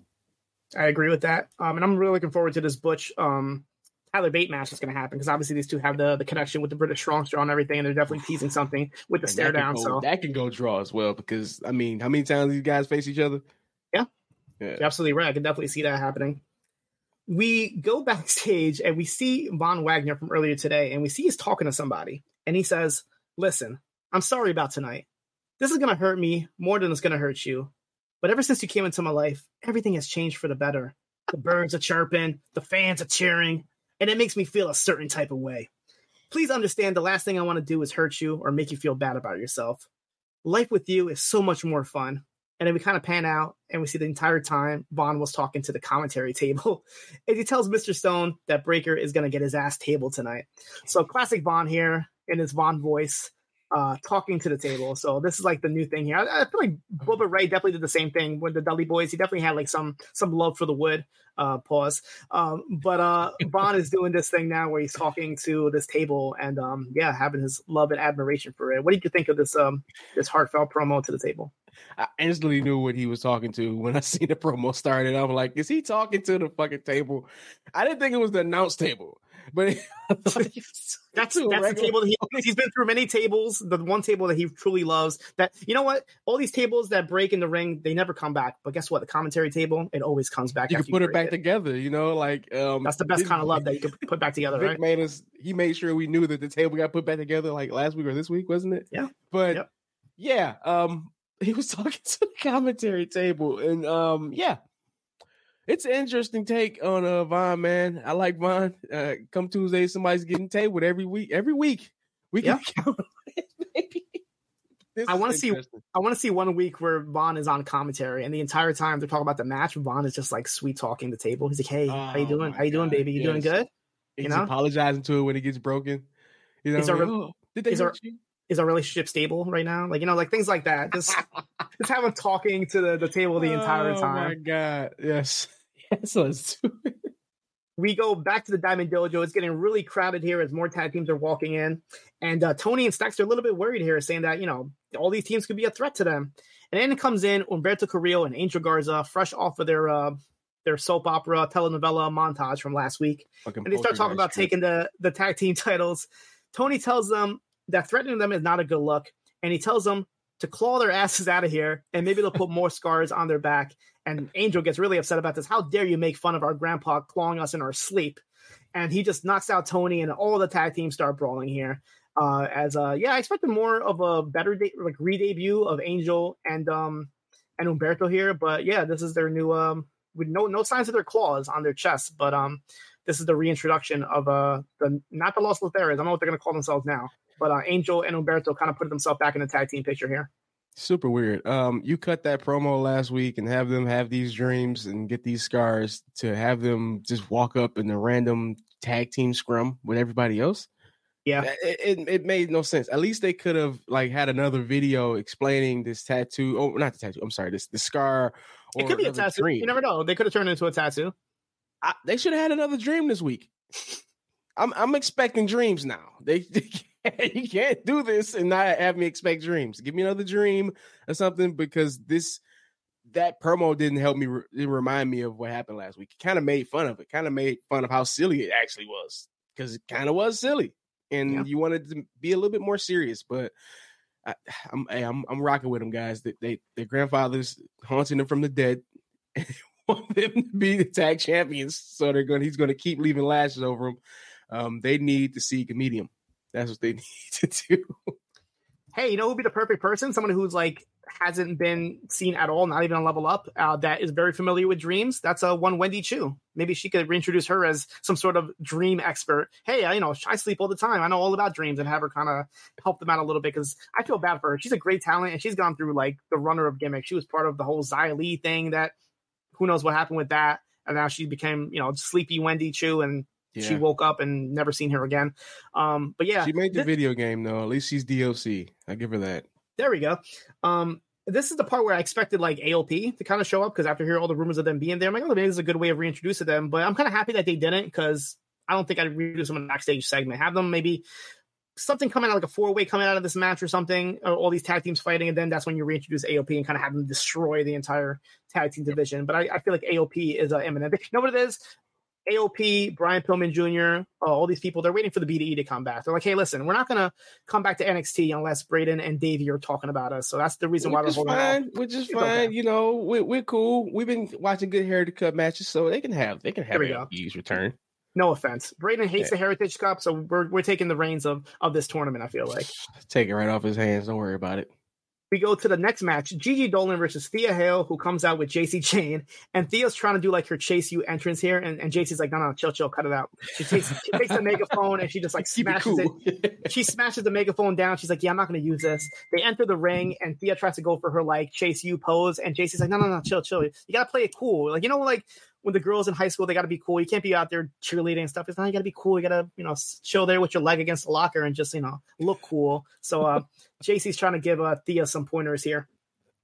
Thea starts the match a little bit more vicious as well, going after Gigi's arm, but Gigi comes right back with a pin attempt and misses a dropkick on the ropes. Thea hits a suplex and goes after Gigi in the corner. Gigi kicks her way out and gets a 2 count. Thea puts on a Kimura lock on Gigi, but she's able to crawl over to the bottom rope and break it up. They go on the outside as Gigi sends Thea into the ring post. Gigi tosses Thea back inside. All these names sound familiar. It's too similar, man. Gigi, Thea, they got to stop with these kitty sounding names. Vince McMahon's nightmare right here. Yep. As Thea is back inside, JC gets on the apron and distracts the referee as Blair Davenport runs out and takes out Gigi, attacking her arm, tossing her back inside as Thea puts a Kimura lock right on, and Gigi taps out right away at 3 minutes and 37 seconds. A quick match here, but I think it's more of to establish this new attitude of Thea, as well as I don't know if Blair would be aligning herself with JC and Thea, but they're definitely heading towards a Gigi versus Blair feud coming out of this. But I do like this evolution of Thea, and I hope every week she just keeps shedding more and more. She's still wearing the Chase You gear, so next week she has to come in the JC Jane gear, whatever that means, all black, lacy JC type of gear, some sort of evolution. Maybe dye her hair, get rid of the blonde or something. That would be a pretty big change in Thea Hale. But I definitely want to see the evolution of Thea Hale. I want to see her come in looking like she's part of Raven's flock or some shit, dirty old 90s jeans, you know what I mean? Maybe a flannel tied around her waist. Something to get this across, you know what I mean? JC tends to rock the flannel around her waist, so I could definitely see that. Yeah, you know what I mean? Old school, 90s sitcom. I'm hanging with the bully now type shit. You know, remember when Stephanie Tanner started smoking cigarettes? Oh, yeah. In Full House, like around that, that's what I want out of Theo right now. You know, show up in a leather jacket like Tori and on Saved by the Bell. Like, definitely have a drastic look. Saying? She's try to smoke a cigarette, puts it out. It's like, I don't like these things. Like, stuff like that. Like Dennis Rodman coming out with a cigar, kind of like that. Oh, that was great. That was so Thea should come out rocking Crocs and a cigar and a Dennis Rodman Rodzilla shirt. That should be her look next week. That's how you portray a tough guy these days. With a tattoo on her face and piercings. Yeah. All right. No. Just don't do it. Oh man. We go back to the Diamond Dojo. It's a mess. Everything is destroyed. The Creeds are all like knocked out, but they're kind of like feeling good about it. They're saying, "Oh," Ivy comes in. I walked away to get a drink. What happened? Like everything's destroyed here. And the Creeds are like, "Don't worry. It feels good to be back here." So I guess Diamond Mine likes all this brawling. This is exactly what their plan was, to get all the tag teams all riled up against each other. We see Kalani Jordan and Lyra Valkyria in the back as Jordan is frustrated about her loss last week. But Lyra tells it's okay. It's only your fourth match. You can't be down on yourself. Dana Brooke walks in and she's pissed off. She's asking Lyra, what the hell are you talking to her for? She's part of my team. We're a tag team. You're telling her things that she doesn't need to hear. Lyra says, don't worry. I'm not trying to break you up. And then Dana says, you know what? We can settle this problem in the ring. And Lyra's like, damn, that escalated pretty quickly. Sure, I'll accept. And I guess they have a match next week. So, Dana's very overprotective of her student here, Kalani Jordan. That's like a reoccurring thing here in NXT, is like all these like teachers being very overprotective of their students. You have the Dempsey camp with Drew Gulak. You have JC Jane and Thea Hale. You got the Crees and Ivy. It's an ongoing thing here. Is being overprotective of your students here, and we have this as well with Dana and Kalani. I'm not sure who appointed Dana Brooke talent to coach, but God bless her. God. Yeah. I mean, the eventual thing is what Dana turns on Kalani, and then Kalani kind of gets her revenge back and gets to win over the veteran. Hopefully Dana leaves NXT after that. I feel like she's serving her purpose now to put Kalani over, but after that, I don't think Dana really needs here. She deserves. Dana's one of those people who really escapes a lot. I forget she's around, and then she pops up. So more power to her, girl. Keep getting them checks. Good point. We finally get comments from Tiffany after they've been trying to talk to her all night here, but she gives a couple comments herself and says that her career only began 2 years ago. And where was Becky 2 years in her career? She was a circus monkey. Hey, she could join the circus thugs as well. She talks about how she was a flight attendant. And yeah, she might be main event Beck, and she might be big time Beck, and she might be in the WrestleMania main event. But Tiffany is in the center of the center of the universe in her own world. And she'll see you next Tuesday, bitch. Toodles. So Tiffany is pissed off here. Pretty much calling. To use the bitch card. When you get to use the one bitch card in NXT. Well, not only that, but when you sneak in to see you next Tuesday, and everybody knows what see you next Tuesday means. So when you put the see you next Tuesday next to the bitch and you toss in the Toodles, Tiffany is mad that Becky is coming down to take her spotlight. So I like this this attitude in Tiffany, her actually getting pissed off that Becky is coming down to her show to try to take her title. So I'm definitely looking forward to this match. And they run down the lineup for next week. We have Tiffany versus Becky in the main event for the Women's Championship. We have a couple of Heritage Cup matches here as Tyler Bate takes on Axiom and Nathan Frazier takes on Akira Tozawa, as well as Wesley versus Ilya Dragunov in a number one contenders match. But we go into the main event here. No disqualification match, Von Wagner versus Braun Breaker with Baron Corbin on commentary. And right away, they go right by the commentary table. And Wagner sends Breaker right into Booker T's seat. But guess what? Booker T is smart. He got up, baby. He got up. He's like, no hottie biscotti for me, man. I'm getting out of the way. No, what was the thing? No water. No water, no bread, just meat. He should get a royalty check for the meat too. He's been talking about a lot of meat lately. So where's his shirt that says that? Where's the Booker T? No water, no bread, just meat. Yeah, we got the Hobbs Mural meat shirt. I know AEW puts a T-shirt out every 15 minutes, but they could have definitely put out a Booker T shirt for that as well. Don't worry, I'll write it up, send it to him. There we go. So Wagner starts cleaning the table off. He's already ready to put Braun through it, but they end up fighting on the other side of the ring.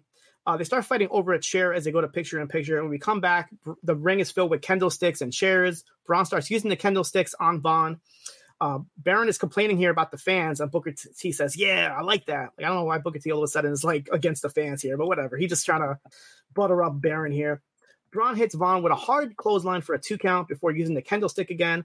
Vaughn comes back with a couple of big boots before Braun catches him with a sit-out powerbomb for a 2.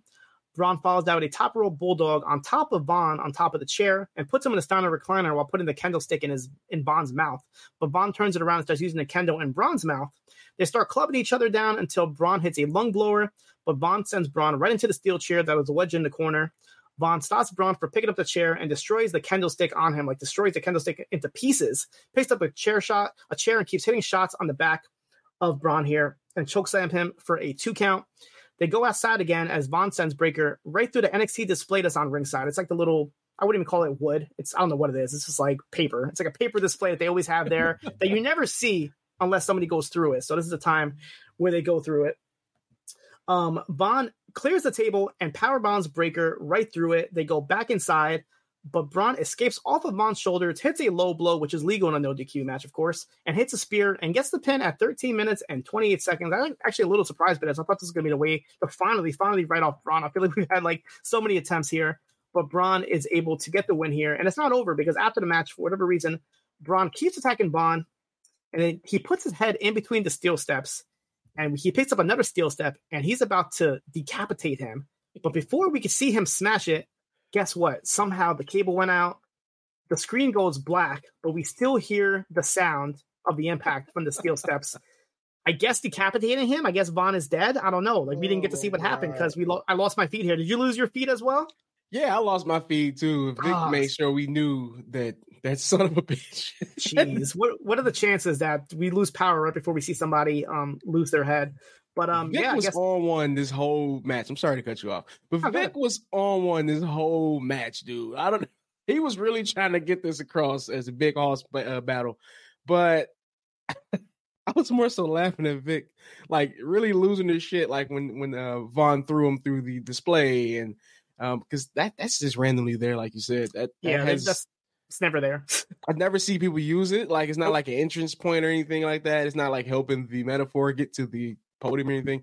But we could have knew something was going to happen. I thought someone was going to get speared through it. But getting tossed through it is fine. The table break, I thought that was the end of the match. Me too. I thought that was going to be it. He finally put him through the table. He was talking about getting his ass tabled the entire 2 weeks they've been talking about this. Braun with the spear to win confused me. Yeah, it kind of came out of nowhere. He recovered really fast after being put through a table. You would think if you're being put through a table, you're not going to just get back up and low blow and hit the spear for the win. But it was a beautiful spear too. Yeah, the match was great. I like the match. It's just a little confusing with the ending as well as the spot after. It's are you killing off Vaughn? What's the point of this? We can't get Vaughn in a neck brace unless I was gonna say Roderick Strong might have left him a neck brace or something. I don't know. What's gonna come out of this? Are we never gonna see Vaughn again? Are we gonna see Vaughn with a whole new attitude? I don't know what the point of this is. I think they're hoping that this baby faces Vaughn even more. I think that's the feeling behind this, because I think people still remember Vaughn as a heel, and they haven't really turned the corner on him on being a babyface. And I think him almost dying, getting his head chopped off by Braun will babyface him even more. Running out while Braun's killing someone, almost decapitating someone else, and Vaughn comes out as the big hero. Boom, there we go. That sets up your championship, or not championship match, but your pay-per-view match to hopefully get Braun to the main roster. Yeah. Overall, I thought this was another great NXT. They've really been hitting it at the park the last couple of weeks, especially with these Heritage Cup matches, giving you a little bit of all these different styles with some of the wrestlers that you haven't seen in a while. I'm really looking forward to next week. Tozawa, he hasn't really been seen on NXT in a while, so I hope he shows off in his match and people remember what kind of talent that he is. The whole build with Tiffany and Becky's been great. The match with Tiffany and Kiana was really good. You have, Mustafa Ali and Dragon Lee still kind of continuing the storyline with Dominic, Thea Hale having a transformation, and then obviously the main event with Braun and Vaughn, as well as them kind of hyping up the tag team division. You got reminding you all these tag teams that they have here, and hopefully, you never know, some more tag teams can be finding their way into this division. But yeah, overall, I give this a thumbs up to this episode. Definitely enjoyed it. Looking forward to next week to see Becky and Tiffany there. I think we're going to get a lot of viewers for that show. Obviously, I would have maybe Tiffany show up on Raw and maybe attack Becky to kind of hype that up before next week. But yeah, overall, I really enjoyed this show. Absolutely. I enjoyed it too. We've been lucky, Cena. We've got 3 good weeks in a row with the Heritage Cup Invitational popping off. I kind of knew we was up for some good NXT episodes. This one didn't fail to compare to the last two. This is actually great too. The main event was fun. Thea Hale's transformation into this bad girl is even better to watch. Axiom and Butch, if you haven't watched that, people watch it. Any other match that I would recommend? Dragunov or Mensa was pretty good. I don't know, man. I really enjoyed this NXT. I can't really complain about it. Like I said, I'm excited about the Heritage Cup every week. I can't wait to see Tozawa next week, even though I couldn't call his first match because he did it on Level Up. Did you happen to check that one out? I did. Yeah, it was a pretty quick match here. Tozawa kind of got his shit in, but it was mostly the showcase Hudson. And he kind of hit the razor's edge to get the win here. But you can hear me talk about that match tomorrow on Shot in the Dark. So quick little plug here, as I did see them. Actually, Level Up has actually been it was actually a really good episode yesterday. I don't want to spoil too much about it, but we had like Stevie Turner kind of making a return after being gone for a while. Then we also had a debut of Riley Osborne, who's like a UK talent that kind of like they're definitely putting the rocket behind them. So I definitely see a future in him for sure. But yeah, I'll also talk about those as well as the Hudson Tozawa match. And next week as well, there'll be another match with Tozawa and Joe Coffey, I think, was taped for Level Up. So definitely looking forward to that. I do like how they're kind of spreading the matches between both shows because you only have so much time before No Mercy. So you kind of have to do that. Nice. But yeah. We have a super chat here from a Mr. Dicky Bird here, sends 100 Australian dollars. I feel like that is. So I don't know what the conversion rate is, but thank you. We definitely appreciate that. He says, props to the both of you for holding down the fort. What Up Though is one of my favorite shows, especially since I'm a basic white guy. My question, I thought this said, what is your favorite Metaphor app? But it says, what is your favorite MetaQuest app? Happy birthday, Cactus Chris Elliott. Yes, shout out to Chris Elliott, fellow BSK member, having his birthday today. Happy birthday, Chris. Favorite MetaQuest app? You start, B. What's your favorite app? I would say the Saints and Sinners Walking Dead game. Yeah. I still need to get that game. One of my favorite games.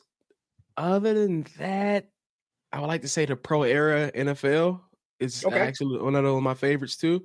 Yeah, but yeah, the Walking Dead game, you can endless fun with that. You can just walk around and kill zombies all you want to. Turn on some nice music and just, kill zombies and throw knives at them all day long. It's great. It's great. So my son's been raving about this Five Nights at Freddy's movie that's coming out next month. And I've never like really known about it. Like I understand what it's about. It's kind of like a Chuck E. Cheese gone wrong type of thing, but I never actually experienced. And then he mentioned that there's a VR version. So I'm like, okay, whatever, I'll play it. So I started playing it like before he came back, and this game scared the shit out of me. I'm not gonna lie. It's like it's one of those games where like nothing is happening, and I'm like, what the fuck is the point of this game? And you're looking at different cameras, and you're like, there's these animatronics that are just standing there. I'm okay, sure. You leave, you go back, and you realize that one of them kind of moved, and you're like, oh, where did they move to? And then you start noticing that they're kind of coming closer to you. It's the point where they just, I don't want to spoil it, but they just like scare the shit out of you. And I'm kind of understanding this game a little bit. So I've been playing that, trying to familiarize myself with that. But honestly, my favorite app is the big screen app, where you can literally put yourself in any setting, whether it be a movie theater, whether it be a school classroom. You can put yourself in the setting and it looks like you're in there. And I just use that all the time to watch post wrestling on YouTube, to watch I was watching a little bit of All Out on there just to give you like the movie screen experience. I think it's pretty cool. You're just kind of relaxing and just you're in this virtual theater and you're just kind of enjoying everything. And it looks so freaking real. It looks like you're actually in it. Nice. So I think I have a big screen. I have that and a virtual PC. So yeah, I tried the virtual PC one, but it doesn't always like seem to want to connect to my computer. I'm probably doing something wrong. But I do like the big screen app for sure. Yeah, it's nice. So thank you for that, and thank you for everybody else. Yeah, absolutely. Dickie Bird says that this sounds like a good app for him, so he'll definitely check it out. We have some feedback here from the Poison Rana Facebook group. If you're not a member yet, please join on Facebook. And we start with Cameron here that says, thank you for the content. You guys have been brilliant hosts. Thank you, Cameron. We'll have to check out your other stuff. Thank you. Tiffany versus Kiana was quick, and you could see lots of improvement in both of them when we first saw them. Becky versus Tiff is a great way to get more eyes on NXT and a big test for Tiff. Ian makes every opponent look fantastic with his offense and selling. Do you think he's underrated because he's an NXT? Up there with the best in the world, in my opinion. I agree. That's one of the reasons why I feel like you got to put the title on him to get more people to talk about him, and then eventually he can kind of get moved to the main roster after that. But Butch versus Axiom was fantastic. The North American title is definitely ending up a triple threat because Sean loves his multi-man. Tag team picture for No Mercy is interesting. I have a feeling that AOP will have some part in it. Really want to see them mix it up with the Creeds. Next week looks incredible. At least 3/4 of next week's matches are PLE standard matches. At the moment, NXT is the most consistent wrestling show on TV in terms of the booking as well as both genders. I agree. NXT has definitely been hitting it out of the park here with all their matches. And yeah, next week looks great. Do you have the feedback up, or you want me to continue here? If you continue. But I did want to touch on a little bit what he said. Yeah, go ahead. I actually do agree that the Ilya is one of the best in the world, and he doesn't get that due because of where he is. Yeah. I absolutely agree that. If he was anywhere, if he was on the main roster, if he was on AEW, if he was on New Japan, everybody would be raving and ranting about these matches because he hasn't missed yet in like 2 years. So I know. He's definitely one of the best in the world. I say top 5.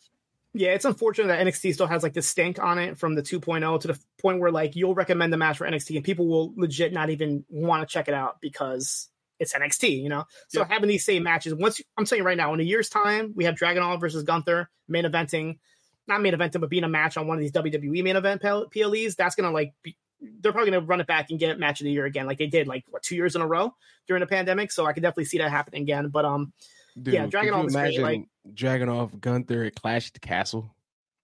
What? That would be great. That would be great, honestly. Are you serious? Even one of these shows they have overseas, whether it be India or Saudi Arabia, just put these two on there and have them freaking kill it. You don't even have to move Dragunov to the main roster. Just have him on one of the shows just to showcase it. Exactly. Have him be one of the challengers for Gunther. Have him cut a promo one week, be like, hey, listen, I was one of the few guys that actually was able to beat you, Gunther, when you were down at NXT or NXT UK. Let me get a shot, and then kind of showcase him in the IC picture. He can lose. This was fine. Dragunov could definitely lose, but he'll still look very impressive to the point where it's like, oh, damn, I need to check more of this out. And maybe, who knows, people will start watching NXT because of this guy. Who knows? We go to Muggin, who says the Heritage Invitational makes it easy for NXT to book matches every week. Butch versus Axiom was the match of the show. So far, each of the matches have been quick sprints, and I'm glad they got time to show off in a draw. I now have an excuse to watch Level Up. Word to Shot in the Dark. Thank you. I expected Ali and Dragon to be a shit show when Dom's screwing with them, but I enjoyed it when he played it straight up until the fast count. This is going to get corrected. Either way, Dom's days in NXT are numbered. I love Muggin's constant just hate for all these heels here. Dragunov and Mensa was really good, reliably good. Thea's been running with the wrong crowd lately and may bite her in the end. Braun Breaker attempted murder, just another Tuesday, and the man is coming around next week to snap Tiffany Stratton out of her balloon mind state. Word to De La Soul. I don't mind. I would love Davey Portman to read that and be like, what is De La Soul? I don't think Becky's trip to Orlando isn't a one and done. I bet she'll stick around for No Mercy and maybe beyond it. Trish is out of the picture and Rhea is occupied. Fresh matchups are on the table, and if she becomes champion, she can elevate somebody on her way out. The brand's revolving door policy is working in its favor. Next week looks loaded on paper, and Wes and Dragunov is match of the year worthy. I agree with that Becky stuff. Why not? Have her stay down there, have her work a couple matches with a Roxanne, have her work with a, JC Jane, anybody there, Thea Hale, have her work with these people and kind of elevate them a little bit. Because what is Becky doing so important? Nothing right now. Yeah, exactly. And she could be getting these young girls over, and it's going to make her look even better too. So yeah, why not? I'm pretty sure she'll be up for a stationary stay in Miami for a couple of months or two. What I mean? That sounds so terrible. Hey, you wanted to stay in Miami for a couple of weeks? Sure, I guess. Yeah, you want me to travel with Raw, or you want me to stay in Miami for a couple of weeks? And most of these people, most of them live in Florida anyway, so I feel like it's probably easier for them to just kind of stay there. Yeah, of course. We go to Fire Frank Sulo. Ultimate Babyface Vaughn is continuing to be the pleasant surprise of the summer. Nice physical house fight in the main event with Braun. Really like the way they cut to black to avoid showing the brutality of the step shot to heighten how bad it was in the streets of your mind. Tiff and Becky, let's go. Dark Thea is going to be awesome. They'll chase you when need someone new to go against her. We did kind of throw that around on who can possibly replace her. Right. Butch and Axiom slapped. I would like to see it again. Tyler Bates showing just how strong a boy he is in a fun little versus big match. Metaphor cosplaying as Frozen, Dirty Dom's purple referee shirt, and Booker going off on Vic being a suck-up were some of the highlights for me. Next week looks like the NXT episode of the year. Thanks to B and John for holding it down for the last couple of weeks. BSK runs this town. Thank you so much, Frank. We appreciate that. We go to, lastly, from Manny from Pacoima. Shout out to Manny from Pacoima. Every time he leaves feedback for John and Wei, he's always going off about all these other shows like MLW and New Japan and all this. So I definitely appreciate someone showing the same love that I do, as we have a little wardrobe change here with B Detroit You got to show it off. There we go. Showing off the BSK bucket hat that Fire Frank gifted him in Detroit. Yeah, if you want one of those, it's going to cost you $1 million, man. This is BSK merch. Man, you know? I got my hat back here somewhere as well, as you can see there. It's been in the background this whole time. You know what I mean? Make sure I'm representing all the time. There we go. Gotta have a little Easter eggs here. But Manny from Pocoma says another solid episode of NXT. Next week's card looks great as well. During the episode, Vic Joseph announced Tozawa versus Coffey in a Group B match on NXT Level Up. The road to Bakersfield is heating up. Do you see Tiffany versus Becky 2 at No Mercy, and how do we get there? They've made it a very clear decision to always have Tiffany win clean, aside from last night where she tried some heel tactics. Hopefully the rematch happens, because that match is the main reason I might take the drive up to Bakersfield. Yeah, I could see that happening. Like maybe like Tiffany screws her way to win into the point where Becky wants a rematch, or even the other way around where Becky wins the title, holds it for a couple weeks, and then maybe Tiffany gets it back in No Mercy. I mean, No Mercy is like in 3 weeks, I want to say. Yeah. So yeah, I can see that. That's a nice little 3-week run for Becky and having the rematch at the PLE. Yeah, I think that's what we were saying earlier when we were booking that. I think it's the exact same thing, matter of fact. But yeah, why not? Tiffany has to do something with that belt. But if she loses to Becky, I mean, it's a win-win regardless. Becky stays, Tiffany goes up, Tiffany stays, Becky comes down. It's win-win. I agree. They did kind of the same thing for Kevin Owens when he was feuding with Cena. He was still like NXT champion, but he was still kind of doing both shows and whatnot. And look how it turned out for him, obviously. So I can see the same thing for Becky and Tiffany, kind of using this as a way to elevate. And Muggin threw in a little super chat here that says, "My hate for Dom means that he's doing his job well." And he also says that you look like Schoolboy Q.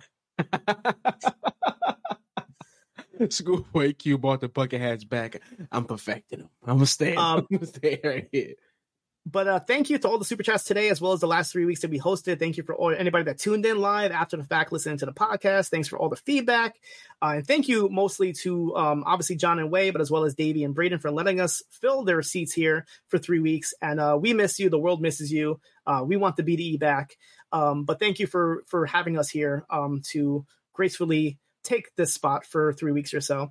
But yeah, you can hear more of us if you haven't heard What Up Doe from last month. Take a listen, and we'll have a show in a couple of weeks. Right after, I'll be honest with you, I have not been watching Heels. I've been so much going on. I haven't watched Heels. I haven't watched the new Star Wars show, but I need to catch up. Trust me, I'm gonna do a marathon. I'm gonna watch all the Heels. So by the time we do What Up Doe in about a week or so, I'll have all the episodes done for you. So without any spoilers, are you enjoying the season? First of all, I'm loving this season. Okay, good. You mean to tell me you didn't see the entire roster of Florida Dystopia come out? No. Ooh. You teased it. I definitely want to see it. Last episode I saw was the last one we talked about, which was episode 3. I'm just going to say Magnus. But anyway. Oh, okay. Yeah, it was very, very Impact heavy in the Florida Dystopia wrestling.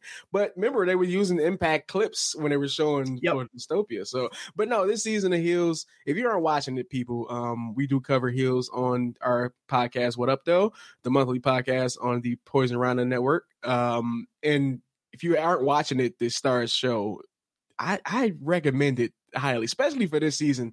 It's a lot more wrestling. There's a lot more catered to the wrestling fan in this season. So please, I ask you to watch this show, because if you watch it, then we watch it and pick up for another season. We keep going at this wrestling content.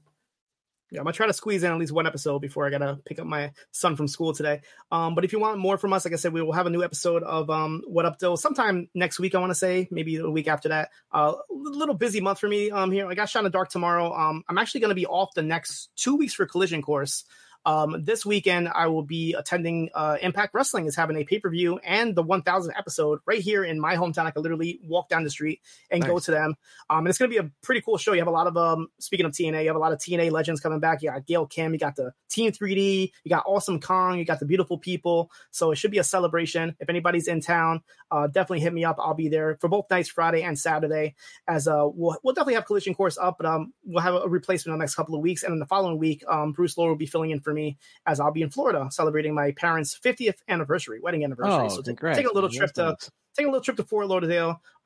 Maybe I'll check out some of the NXT locals over there. I'll go get a haircut at the Carmelo Hayes barbershop. I'll go have some food at Fresco's or whatever. Again, I'll Don't do go in the parking lot. Do not go to the parking lot. We want to have you back in, for the next episodes of Shot in the Dark. Do not go to the parking lot. You don't want to get your head decapitated like Vaughn, okay? Thank you for that. But yeah, check out our work, like I said, on Post Wrestling as well as on Poison Rana. And yeah, Be Detroit. Any last words before we end this run of What Up Next? No, I just want to say thank you to everybody. Thank you for the support, the super chats, all the comments. Morgan says I look like Schoolboy Q.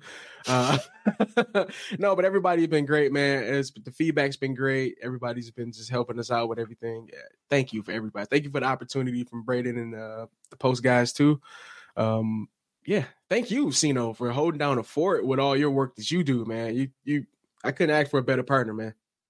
Thank you, man. And thank you for joining me on this, giving everybody a little bit of taste of what they can hear more of on the Poison Rana for What Up, though. But that is it for myself. I'm at Cino Evil, CNOEVIL on all social media. B Detroit is on Cool Gang, Big B. So make sure you follow him as well and see what is next for us. And we miss you, Braden. We miss you, Davey, and we'll be hearing from you soon. But hey, if you want to hear a little bit more of them, they did put up a new episode of What's Next, talking about the January 29th, 2014 edition. I think that's the right date. But they pre-recorded some things before taking a trip. So if you definitely missed them, you can definitely go in right now and hear a little bit of them. And I want to say Braden and Jordan Goodman should be doing a new episode of Detox. So be on the lookout for that as well in your podcast feed. That is it for us. Take care, guys, and have a good day. Can I give a... Yeah. Go ahead. Ahoy! What's so special about Hero Bread's soft, fluffy, and delicious breads, buns, and tortillas? These ultra-low net-carb baked goods contain zero sugar, fewer calories, and more protein than the leading brands, and are high in fiber to support gut health. Shop now at Hero.co.